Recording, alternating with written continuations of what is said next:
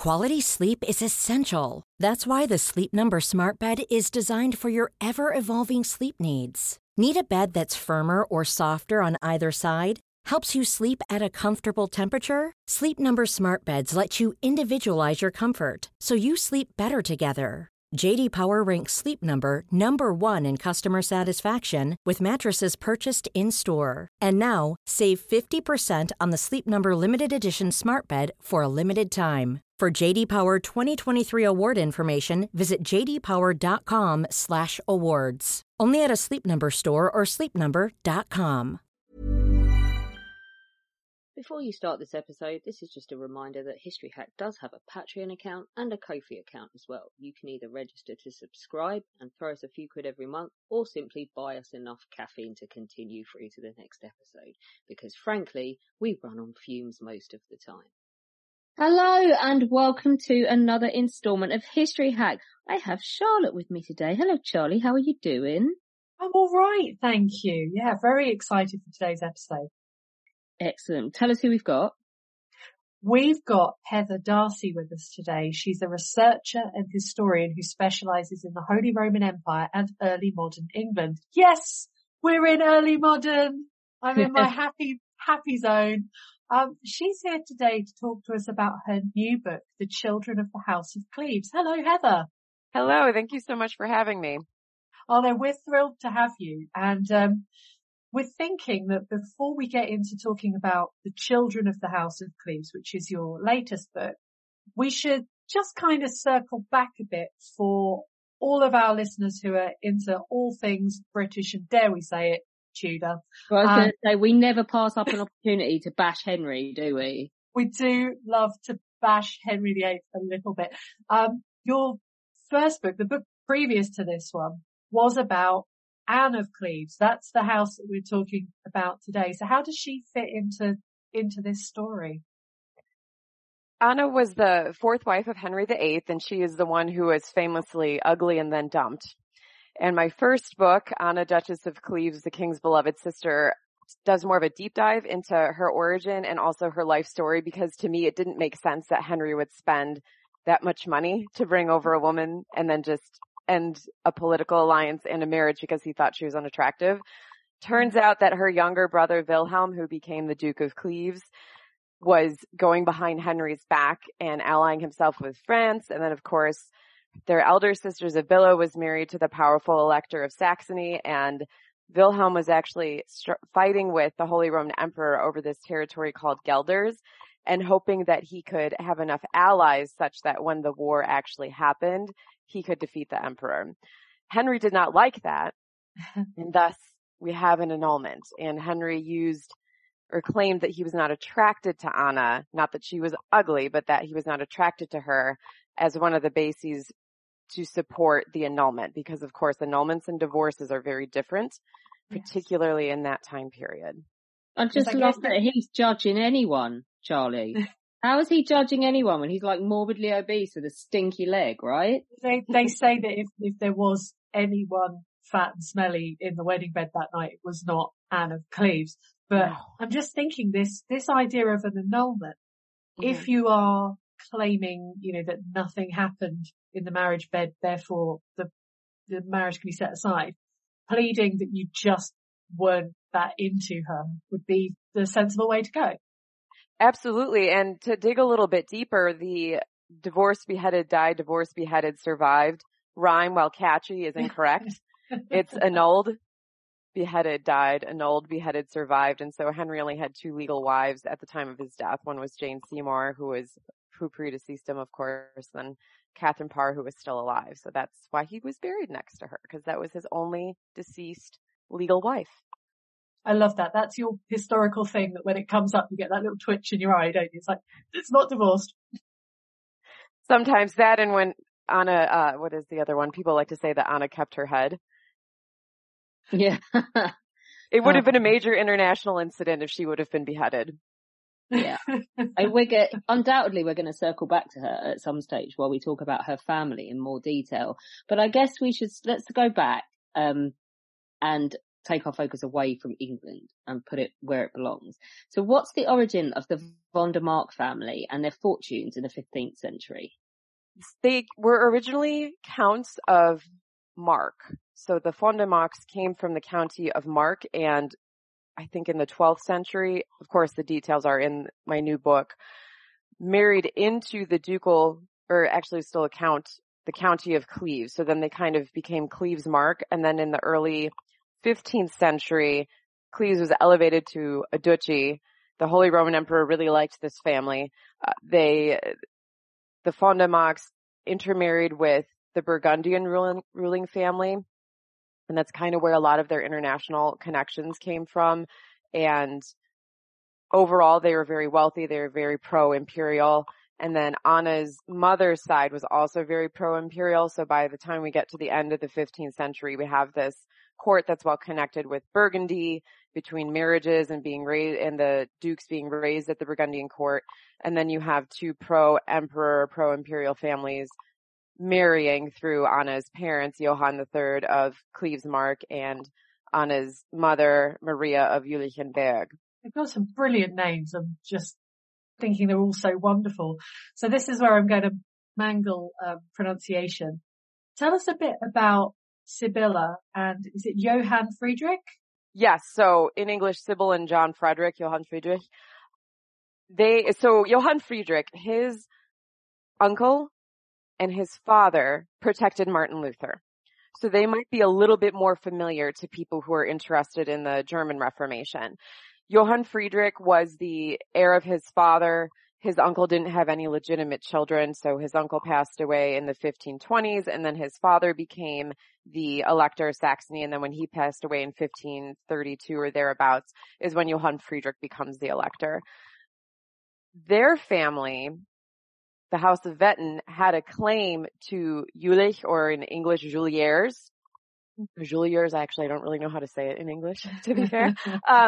And so to prevent that, Johann, Anna's father, said, hey, I have Sibylla. Maybe your son Johann Friedrich wants to marry my daughter Sibylla, and then that way they can kind of keep it in the family, as it were, between their sons. So that's how Sibylla gets introduced to Johann Friedrich. Johann Friedrich was originally betrothed to Charles V's sister, Catherine, who was named after her aunt, Catherine of Aragon, who was, of course, Queen of England. But okay, so this is Spain. Spain. Mm-hmm. Right. I'm saying a lot of place names, so I hope this is great. It's not too much. So Johann Friedrich is in favor of keeping on with the Reformation. And we have to keep in mind when we look at particularly the German Reformation, it wasn't just changing the religion, it was picking political sides. So if you're pro-Lutheran, you're anti-emperor. Right. And if you're pro-Catholic, you're pro-emperor. This put Johann Friedrich and his father and kind of the uncle at odds with the emperor. The uncle was a little bit more aloof and wasn't willing to openly go against the emperor, but then Johann Friedrich's father willingly, overtly did Lutheran-leaning type things during several diets being kind of like meetings of parliament. We can think about it that way for the ruling territories in Germany, and Johann Friedrich carried that on. His father also created what we call the Protestant League, but that can also be the League of Schmalkald, the Schmalkaldic League. It's just named after a city wherein it was founded. And he continued on with that league. And because of that league, Thomas Cromwell thought it would be great for Henry to marry one of Sibylla's sisters so that hopefully they could gain entry into that Protestant League. Oh my goodness. So yeah, we're getting sort of, it's so political. These dynastic marriages, it's not just politics, it's religion, religious politics, and it's not just our tiny island.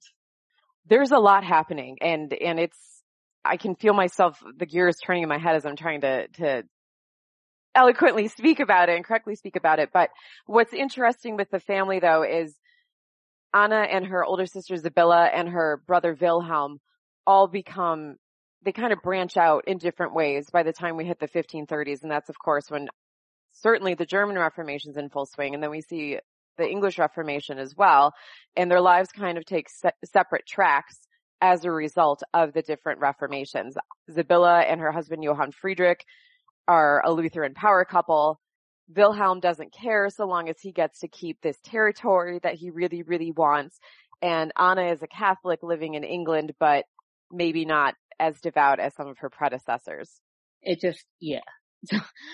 It's so baffling. And it's like, I think as well, people aren't necessarily, they don't gravitate if they're interested in this period towards the German side of things, do they, automatically? Because you have, like, obviously the French and the Spanish, and it's a bigger deal, I think, to English speaking people. But how does the political and marital intertwinement with England, how does this evolve?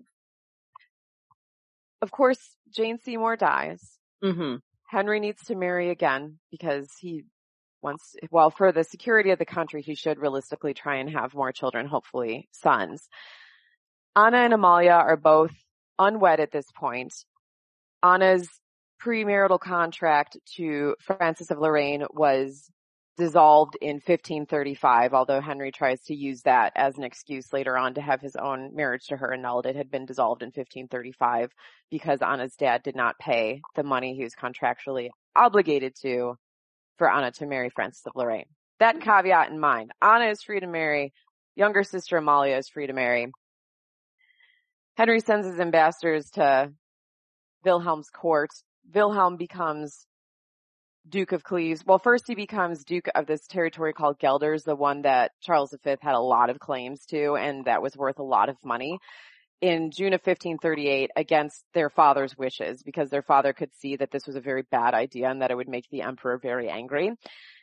Then Johann III dies in early 1539, in mid-February, so 1539. So now Wilhelm, who's 22 years old and a bit of a hothead, or at least in my opinion didn't really think things through, he's now Duke of the United Duchies, which is this extremely powerful and wealthy area in Central Europe. So then these ambassadors show up at court saying, hey, Wilhelm, our king has heard that you have some eligible sisters. Could we please meet them and report back? So Wilhelm thinks this is a great idea. So things slowly start to kick off. And then in May of 1539, Charles V's beloved wife dies. And he essentially removes himself from society for the entire summer. And I don't know how aware he was of these negotiations between Wilhelm and Cromwell. But by the time Charles V comes out, he finds out, oh no, there's marriage negotiations between England and the United Duchies, wanting to be nice to both of them because he's trying to gently urge Wilhelm to hand over this property, and he'd rather have Henry not as an enemy. I don't want to say as a friend, but not as an enemy. Kind of lets this happen. So really what was going on is Cromwell and Wilhelm were negotiating behind the emperor's back. And to an extent, the emperor does have an interest in who any of his subjects would marry, especially from such a powerful territory as the United Duchies. In the meantime, Johann Friedrich, the brother-in-law, who's married to the older sister Sibylla, isn't really keen on having Henry be another brother-in-law, and is not keen on having Henry enter into the Protestant League, because Henry's not actually a Protestant at this point. He's more like, he's Reformed, so he's Catholic light. And they had just passed the 6 articles over the summer. Johann Friedrich didn't like this, so Johann Friedrich puts a ban on anyone else being admitted to the Protestant League for at least a couple of years. So Cromwell arranging this marriage, there's some bumps along the way because there's no immediate benefit to Henry. And we all know how well that turned out for Thomas Cromwell. Yes. Yes. Some of us who enjoyed the Wolf Hall trilogy by Hilary Mantel are still not over the Mirror and Light. Yeah. That was tough. Yeah. So yeah, this is where we come on to Anne and very much her story. She comes over. They get married. It's annulled. She gets the best. I mean, I want to say divorce settlement, but we're not. We're going to say annulment settlement. In that she gets Richmond Palace. Sweet. She gets Hever Castle. Independent woman life. Like, I mean, it's a risk. I mean, like saying, yeah, you're going to marry Henry VIII. It'll end up all right. I'd be like, nah, I'm not trusting that. No way. But it does. She gets her reward. She gets paid. I think it's a mixed bag. She was effectively a political prisoner in England. She would not have been able to safely travel home, and also there would have been the issue because, of course, her brother's continuing to escalate with the emperor. Mm. So who is going to be responsible for sending her home through the emperor's territory? First of all, paying for it, and secondly, if she's captured or otherwise, who's going to be responsible for that? So I do think that with what she was awarded by Henry or rewarded by Henry, it shows that that might have been his only time that he said, it's not you, it's me. So he wanted to continue to respect her. He has her acknowledged as his sister, so that she maintains a high status at court. Anna didn't really enjoy being in England all the time. She did make comments occasionally that this is England and I'm still a foreigner here. And that was several years after she had been in England. So I don't know that she ever really felt at home. Financially, she did well under Henry. Edward VI had zero use for her. I don't know that he had any relationship with her. It appears that she had a relationship with both Mary, who was 7 or 8 months younger than Anna, and also with Elizabeth. But there's not really much to show that she had a relationship with Edward VI. And so really all Edward was trying to do was marry her off if he could to get her off the crown's payroll. So he just started taking property from her anyway. So she didn't really do well under Edward VI, and then under Mary I. I think things were happy at first, but then she was implicated in the Wyatt Rebellion. And so she had to be distanced from court for a little while. So I would not say it's all smooth sailing. No, it doesn't sound like it, does it? I mean, I like the idea that she sort of was independently wealthy and was not bossed around by a man. But I think it comes as a price. Although in terms of Edward VI, who really wants to hang around with a teenage boy if they don't have to? Right? I know. I had to distance myself from him as well. Let's go back to her family. So what is the Cleves War? The Cleves War happens in 1543, and from my research appears to be the reason why Henry married wife number 6. Ah, okay. Wow. So I've been telling you, or at least one of the motivations. It can't be the sole reason, because we all know that Catherine Parr was very attractive and intelligent. But going back to it, so I've been mentioning how Anna's brother Wilhelm was fighting with the emperor over this piece of land, right? Well, finally the emperor has had it, so he's going to have a war now. And in the background, Charles is trying to get Henry to openly go against Wilhelm of Cleves and openly ally with Charles V, with the emperor. Henry won't quite do that. So what he winds up doing in the meantime, and also what's happening in England, is Wilhelm is trying desperately to get Henry to take his sister back, because then that revives the alliance between England and Cleves / the United Duchies. So instead, Henry marries Catherine Parr. That way, he's not really saying that he's against or for Cleves. He does wind up making a secret alliance with the emperor that comes out later. So there's how England gets out of it, or how Henry gets out of it. But in the summer of 1543, you have the height of the Cleves War, which is also called the Third War of Gelderian Succession, or the Jülich Feud. Lots of names. But it's this war between Charles V and Wilhelm over this territory of Gelders. In 1541 or so, Wilhelm had married a French princess. He married Francis I's niece through Marguerite of Angoulême. He marries Jeanne d'Albret. Francis I never quite shows up to the war. So ultimately, in August of 1543, Wilhelm is defeated and he has to capitulate to the emperor. That is the Cleves War. Wilhelm winds up being underneath the emperor's thumb for the rest of the emperor's life. He's also winds up marrying, his first marriage to Jeanne d'Albret is annulled, which I don't think there was any love lost there, because Jeanne was 12 when they originally married. She never came to live with them. And also, the French king didn't help. So he winds up marrying a Habsburg woman, the niece of Charles V. So Charles V's brother Ferdinand was the king of Bohemia. He was a German speaker. Wilhelm was very well acquainted with him.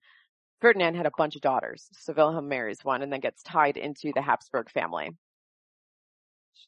I think this is one of the reasons why perhaps we don't focus so much on the German side of history at this time, is because it's not a united country. There's No. all these provinces. They're all independent. They all have their own sort of personality, their own ruling family. It is a minefield to sort out. So let's go to Saxony here. How did Saxony assert itself, and how did this affect the duchy? Selling a little or a lot? Shopify helps you do your thing however you cha-ching. Shopify is the global commerce platform that helps you sell at every stage of your business. From the launch your online shop stage to the first real-life store stage, all the way to the did we just hit a million orders stage. Shopify is there to help you grow. Shopify helps you turn browsers into buyers with the internet's best converting checkout. 36% better on average compared to other leading commerce platforms. Because businesses that grow, grow with Shopify. Get a $1 per month trial period at shopify.com/work. Shopify.com/work. Hey, I'm Ryan Reynolds. At Mint Mobile, we like to do the opposite of what Big Wireless does. They charge you a lot, we charge you a little. So naturally, when they announced they'd be raising their prices due to inflation, we decided to deflate our prices due to not hating you. That's right. We're cutting the price of Mint Unlimited from $30 a month to just $15 a month. Give it a try at mintmobile.com/switch. $45 up front for 3 months plus taxes and fees. Promo rate for new customers for limited time. Unlimited more than 40 gigabytes per month. Slows full terms at mintmobile.com. Saxony had their own war with Charles V, and it also did not end well. So I think that 1547 was probably one of the worst years of Anna's life, or in particular, but also just not a good year for her family. In January of 1547, Henry VIII dies. And then months later, Anna's brother-in-law, Johann Friedrich, is captured by the emperor at the height of the First Schmalkaldic War. So we were talking about the League of Schmalkald and the Protestant League being the same thing. So there were a series of 2 wars called the Schmalkaldic Wars. So you have her brother, you have Wilhelm getting his butt kicked by the emperor in 1543, and then you have Anna's sister and brother-in-law being defeated in 1547. So Saxony did try its best to put down the emperor's military and gain maybe a form of independence from the emperor, and it went poorly. It went sideways. The military planning was not great. The intelligence wasn't great. Johann Friedrich almost died. It was a mess. So, and this was the most powerful electorate, so territory. Again, we're coming back to Germany not really being Germany. It's electorates and duchies and all these different things. But an electorate was more important within the hierarchy of the Holy Roman Empire. But it was the most powerful one. It's defeated by the emperor. It's no good. So, who is Karl Friedrich? Karl Friedrich was the great hope of the United Duchies. So, Wilhelm marries the Habsburg ladies. He has, or ladies, excuse me. I did not mean to say plural. Marries one Habsburg lady. Winds up having 2 sons, 5 daughters. 1 daughter dies young. But his oldest son, Karl Friedrich, is the great hope for the Counter-Reformation in Europe. He's very well educated. He's intelligent. He is adept. And he gets sent to the Viennese court, so the court in Vienna, to go hang out with his imperial cousins. Winds up being there for a few years. We come upon 1574, and the Pope says, hey, I've heard a lot about your son. Why don't we have him come to Rome? So then Karl Friedrich goes to Rome, and the Pope says, you know what? It's a Jubilee year next year. Why don't you stay? And you don't not stay when the Pope asks you to stay. So Karl Friedrich winds up staying on in Rome. He is awarded the Golden Rose by the Pope, which of course is a sign of fidelity to the Catholic Church and upholding its tenets and its faith, so on and so forth. So high honor. And then the young man, who is about 18, 19 years old at this point, catches smallpox. Oh no. And it does not go well. So he winds up passing away, and then the younger brother, Johann Wilhelm, is now the heir to the United Duchies. Wilhelm, Anna's brother, is very upset about this because Wilhelm himself has gone through a series of strokes and is not well. And it's one of those situations where he could live another 20 years or he could die any day. And at this point, we're looking at about 1575. And Johann Wilhelm is odd. In what way? Yeah, we love odd on History Hacks. Come You have on. to elaborate. How old is he? So he's the spare. He's about 11 years old when this happens. Okay. Yeah. He's 11 years old. He was installed as the youngest bishop of Munster, which was a territory kind of north of the United Duchies, and Anna's aunt, also named Anna, had married into the ruling family there, so they had a bunch of cousins there. He's 11 years old. He really is obsessed with being Catholic, very, very obsessed with the church to a degree that is not healthy, and he does not want to leave being involved with this church. So they kind of let him stick around the church but start training him to become the next duke. And then about 10 years later, well, I shouldn't jump ahead quite that far. Wilhelm at this point, it's the late 1570s. His wife dies in about 1580. So Wilhelm now is caught between trying to find a new wife for himself, and he was born in 1516, so that would make him, 64 years old at this point? Finding himself a new wife or finding one for his odd son. So Wilhelm does try to find himself a new wife until the emperor says, no, that's foolish. You have a perfectly good son. Your time is over. Wilhelm remains installed as the duke, but just, the emperor is not in favor of Wilhelm getting another wife. So they try to find a suitably Catholic wife for Johann Wilhelm the Spare. Okay, so we're going to come back to this odd little boy then. Oh, we're going to get to it. This is all part of it. So he gets married, okay? He gets married. Very, he would not leave the church. They finally pull him out of it because they effectively kick him out, but then he becomes obsessed with sex. He just has very obsessive personality, but he can't have a child. And so they decide that someone has cursed him because he starts having these spells where he just has these outbursts and just kind of goes insane a little bit, and they get worse and worse and worse. And it gets to a point where he's almost like an invalid. And we have to remember too, his cousin is Don Carlos of Spain, Philip II's son. Don Carlos famously lost his mind.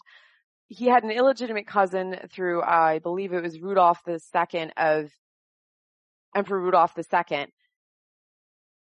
His son, who was illegitimate, but his son also went insane. So there's this history of something going on with this family. We're looking at the Habsburgs losing their minds.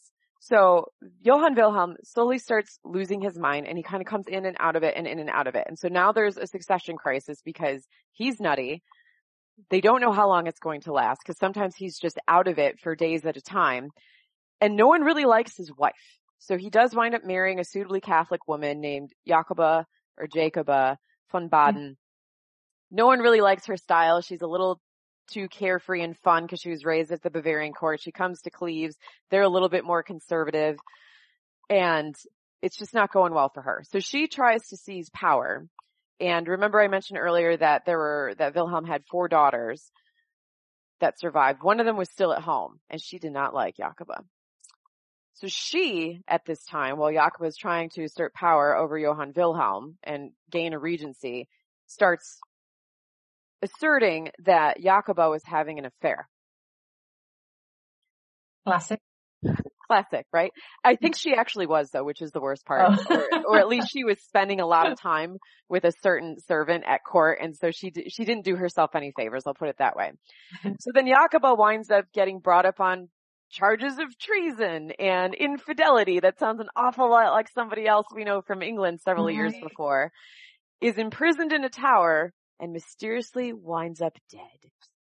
So it's thought that Sybil, the sister of Johann Wilhelm, Anna's niece, not Anna's older sister, may or may not have arranged for Jacoba to die.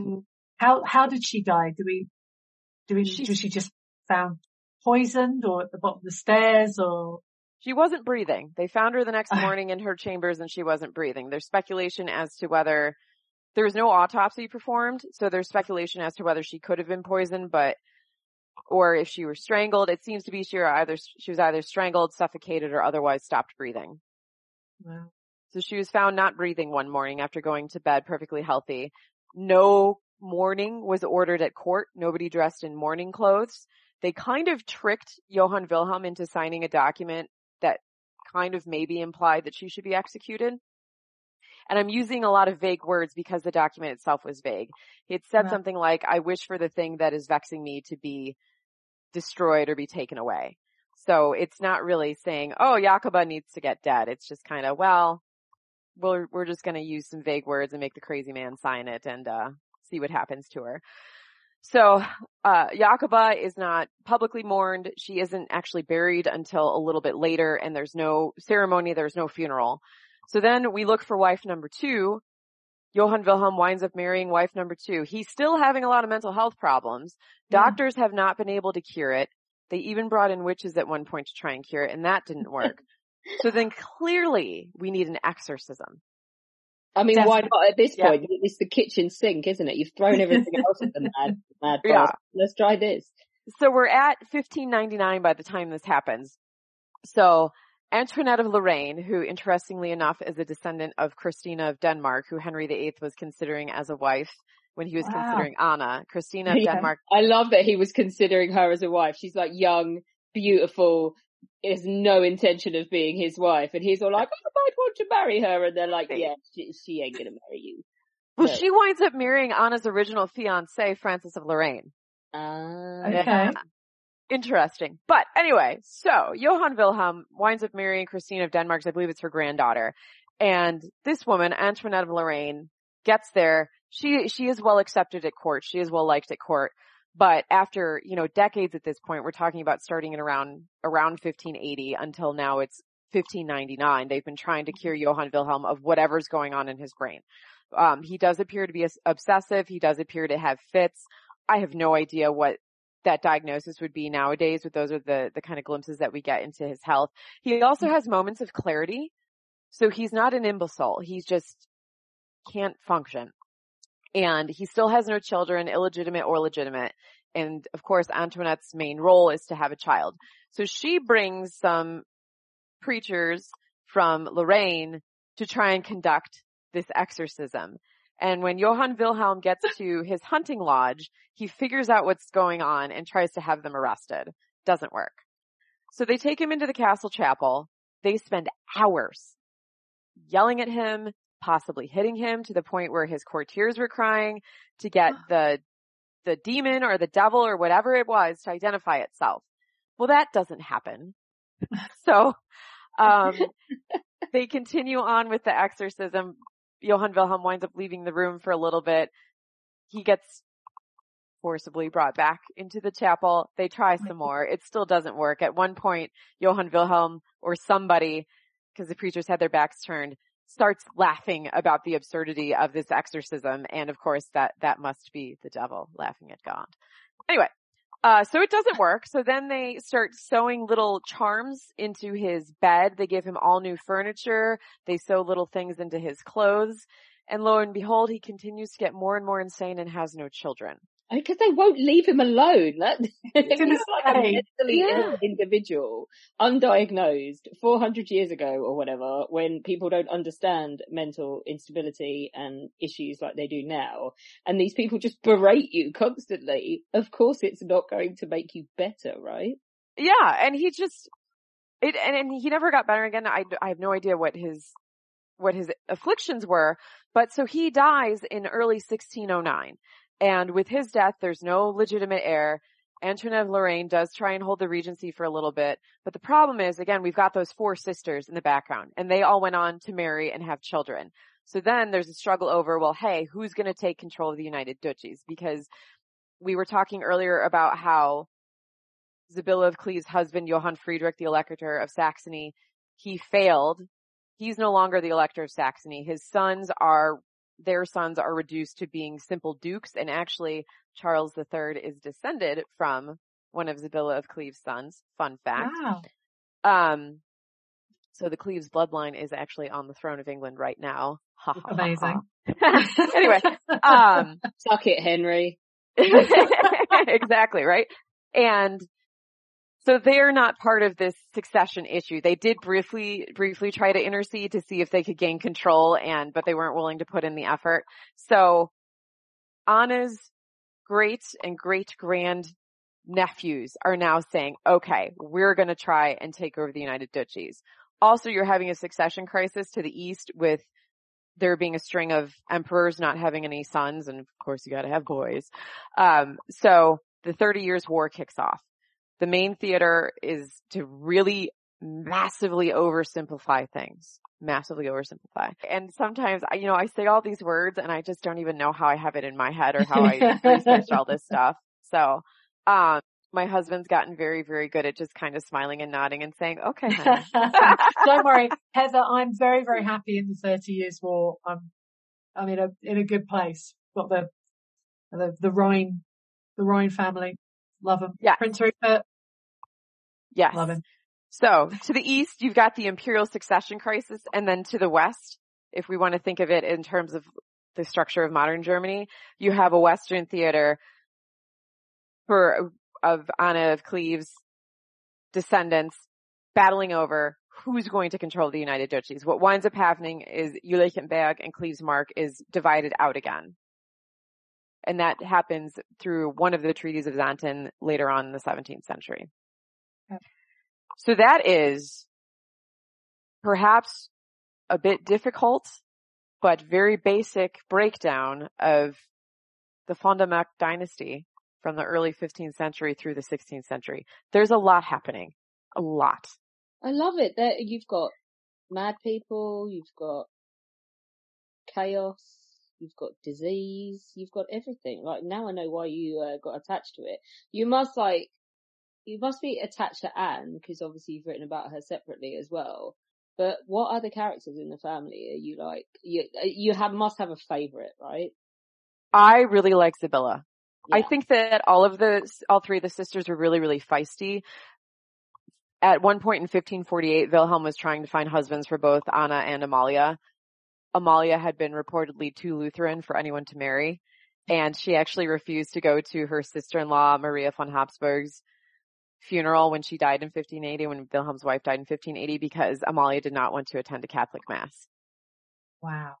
So, Wilhelm wound up getting the last laugh because as Amalia died single and without a husband or children, he wound up having her entombed in the family crypt because Amalia died before Wilhelm did, and this is in a Catholic church.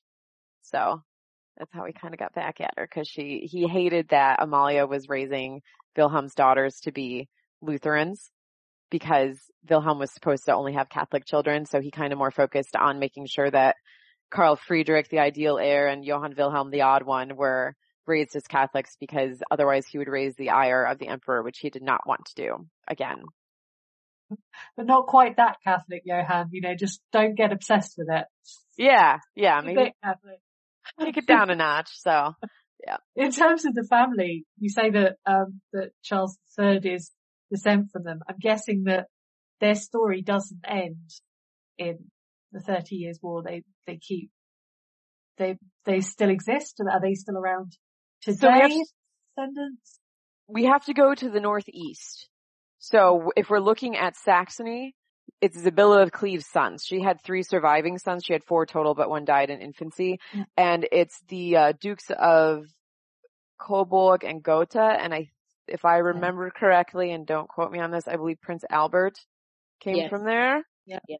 And he actually brought a portrait, from what I can tell, of Johann Friedrich and Johann Friedrich's mother that is in the royal collection with him, and gave that to Queen Victoria, but it is through Prince Albert. That's absolutely amazing. He was very fertile. He was. It's good to have a hobby. Well, they didn't have Netflix.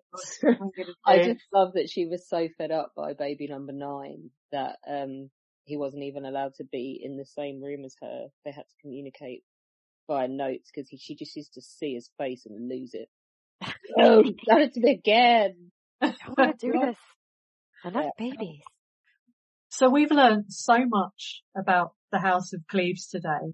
I'm guessing that anybody who is, we've got a lot of Tudor fans out there, some obsessives, not Johann Wilhelm obsessive, but we've got some obsessives. If they're interested in Anne of Cleves, how wonderful is it for them to learn about their family? Yeah, I kind of view this new book as almost a part 2 or a companion to the first one, because there really is just so much happening. I mean, you guys and our wonderful listeners have been very patient listening to me say all these words and talk about all these places, and it is complicated. But I think that the book should also be interesting to people who want to learn more about the German Reformation, because you cannot have the Fond du Lac or Cleves dynasty without involving the German Reformation. I mean, I guess you can't have could you have our Reformation without the German Reformation? That's the one that starts with Martin Luther and the sign on the door, right? Yes, that's correct. Yeah, So otherwise it's just Henry VIII kicking off about not liking his wife, isn't it? Mm-hmm. Oh my goodness. Well, Heather, the Children of the House of Cleves is available now. We'll get it put in our bookstore. Can we do that, Alex? For the lovely people? Indeed. Yeah. Fantastic. So you'll be able to buy it from us rather than giving money to any less scrupulous booksellers out there. Heather, thank you so much for joining us today. Thank you for having me. Our incredible guests give us 45 minutes of their time to join us and talk about their work or their new book. This is just a small taster. As a result, we have launched our very own bookshop on bookshop.org, where you can find our guests' latest books, you can support them, and you can support us on History Hack. 10% of every sale via our book. Hi, I'm Daniel, founder of Pretty Litter. Did you know cats tend to hide symptoms of sickness and pain? I learned this the hard way after losing my cat, Gingy. So I created Pretty Litter, a health monitoring litter that helps detect early signs of illness by changing colors, saving you money and potentially your cat's life. Pretty Litter is veterinarian developed, and it's the easiest way to keep tabs on your fur baby's health right at home. Go to prettylitter.com and use code ACAST for 20% off your first order and a free cat toy. Terms and conditions apply. See site for details. Bookshop supports the podcast and allows us to keep going and bring you more top-of-the-line guests. You can find our bookshop at bookshop.org/shop/historyhack or search for us in the shop section. Thank you so much for your continued support. We really appreciate our listeners and supporters. So make sure you get down to the bookshop and grab yourselves a new book.